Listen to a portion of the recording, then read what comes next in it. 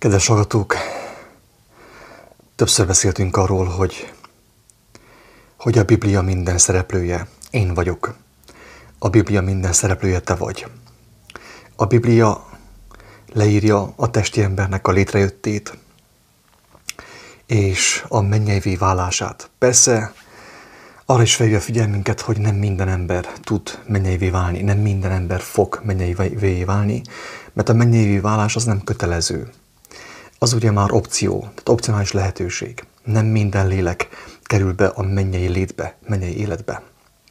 Viszont, mint tudjuk, a gyermek, amikor megszületik, neki nincsen testi tudata nagyon sokáig.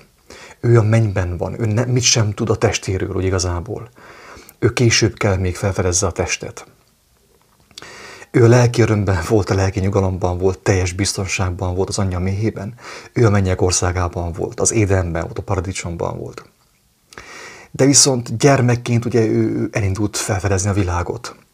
Sok kérdése volt, mindent megtapogatott, mindent megnézett. És rengeteg tiltással bombázták őt, a szülei, a társadalom. És hát az történt, hogy az ő lelki örömei eltűntek, elmúltak.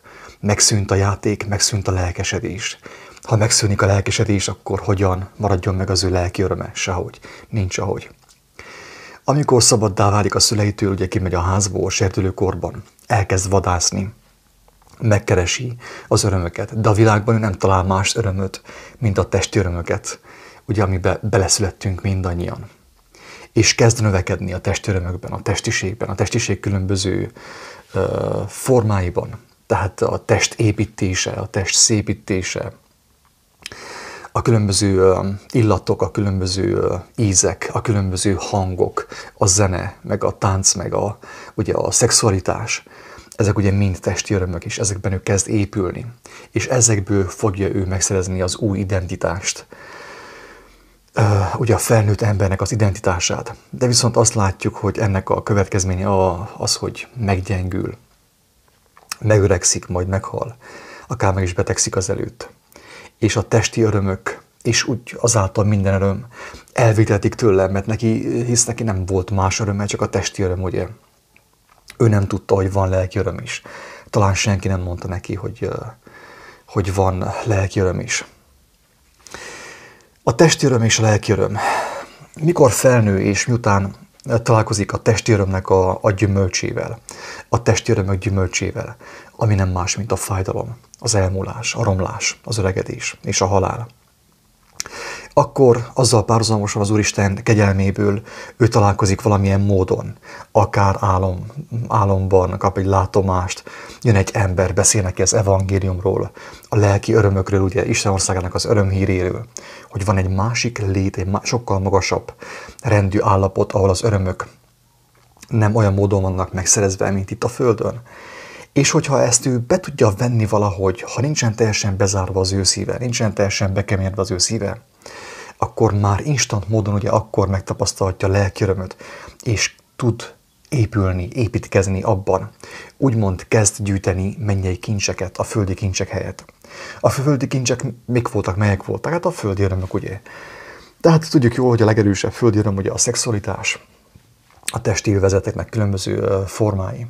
De viszont a lelki öröm, ahogy mondja Pál apostol, ahogy mondja Jézus, ugye, hát az nem más, mint igazság, békesség és Szentlélek általi öröm, Isten jelenléte által való öröm. Ez a mennyei öröm. És ehhez már test sem kell. Ezért válik igazán szabaddá az a személy, aki megtelik lelki örömökkel. Mert hogy az ő testét megölik, vagy éppenséggel megbetegszik, vagy meghal valamit, vagy mit tudom, baleset következtében elpusztul, ő továbbra is örömben marad, továbbra is a mennyek országában marad. Vagy ő megy be a mennyek országába, a tökéletességbe, a lelki örömök országába, hisz neki amúgy sem lesz teste. Tehát boldog ember az, aki még testben találkozik a mennyek országával, a mennyei örömökkel is abban építkezik. Ahogy Jézus mondja, mennyei kincseket gyűjt a földi kincsek helyett.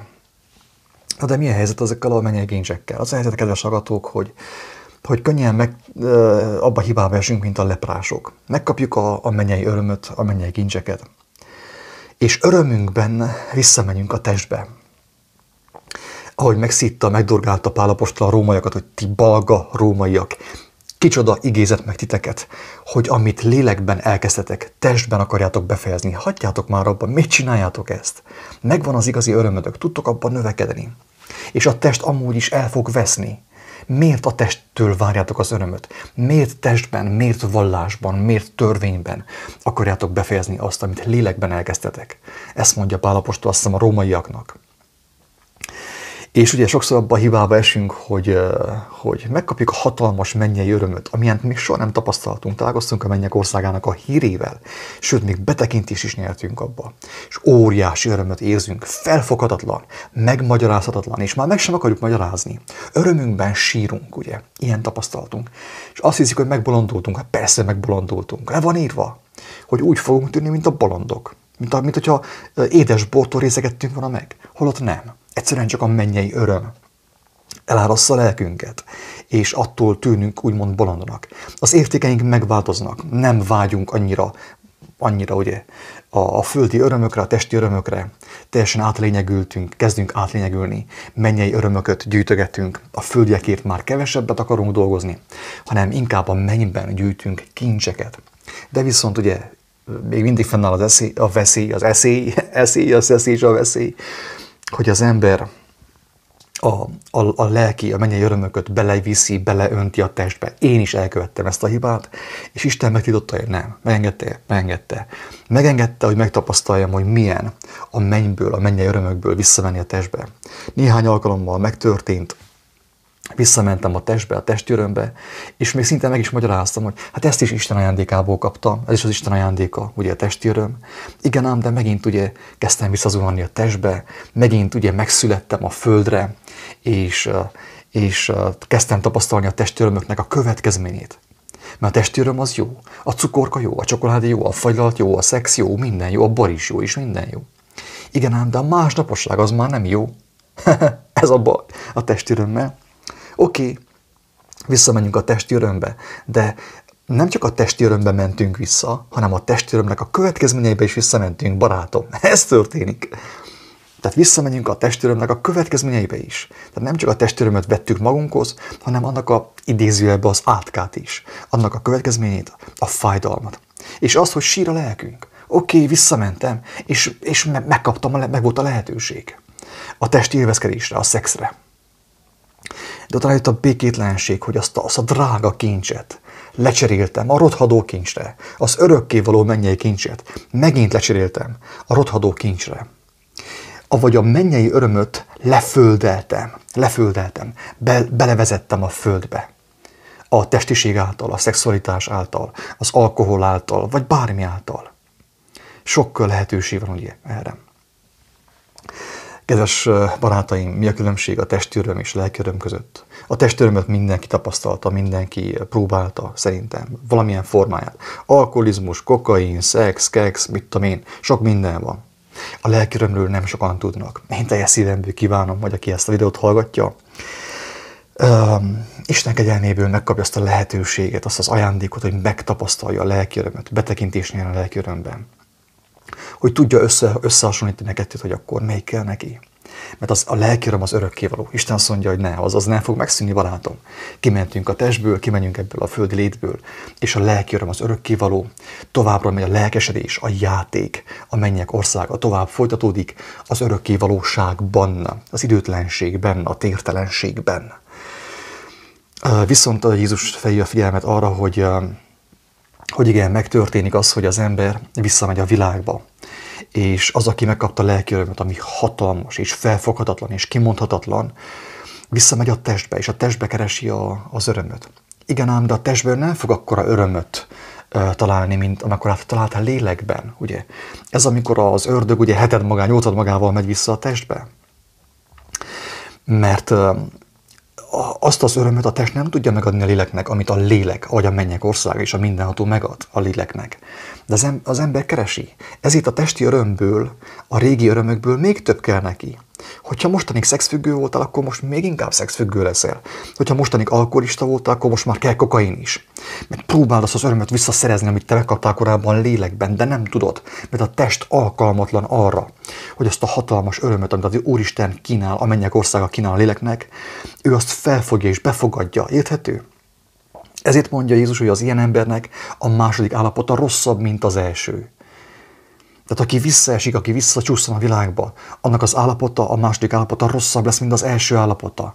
Mert neki még több testi öröm kell, és ezáltal ahhoz, hogy próbálja kompenzálni ezt a lelki örömet, amit korábban ő megkapott, még több testi öröm kell, és ezáltal ő még több testi gyötrelmet és fájdalmat és poklot vesz magára. Na, kedves hallgatók, én azt kell mondjam, hogy aki megérthette, megértette, miről szólt ez a felvétel, aki nem értette meg, egyszerű a megoldás. Hagyjatok engemet. Én egy egyszerű, balga, buta ember vagyok, gyermek vagyok, ugye, és nem tudom elmagyarázni ennél jobban. Emberi szavakkal ennél jobban és ennél érthetőbben nem tudom elmagyarázni. De viszont aki kíváncsi arra, hogy mi az, hogy lelki öröm, kérje Istentől. Azt mondja, hogy Jakab apostol, hogy ő örömmel és jókedvel megadja a szemrányás nélkül a bölcsességet és mindent. Megadja a megváltást ajándékban, nem kell hozzá semmiféle vallás, semmiféle kereszténység, sem hinduizmus, sem buddhizmus, sem gyógyító tanfolyam, semmi, sem reinkarnáció nem kell hozzá. Nem kell semmilyen testi eszköz. Ő megadja ajándékban, nem kell hozzá pénz, nem kell megszenvedni érte. Kérjetek, és adatik. Keressetek, és megnyitják az ajtót, hogyha zörgettek. Keressetek, és találtok. Éhezitek és szomjazzátok az igazságot, és Isten megadja azt nektek. És akkor a lelki öröm, az az öröm, amit sosem veszíthetsz el, amit senki nem vehet el tőled, és amit átvihetsz az örökké valóságba, az időtlenségbe, a tértelenségbe, a mennyek országába. Mert ez ajándék. Ezt ember nem tudja megadni. A test nem tudja megadni a testnek. Sem maszturbálással, sem alkohollal, sem kokainnal, semmivel. Hanem ajándékba adja az Úristen a tökéletes örömöt, the ultimate joy, ugye?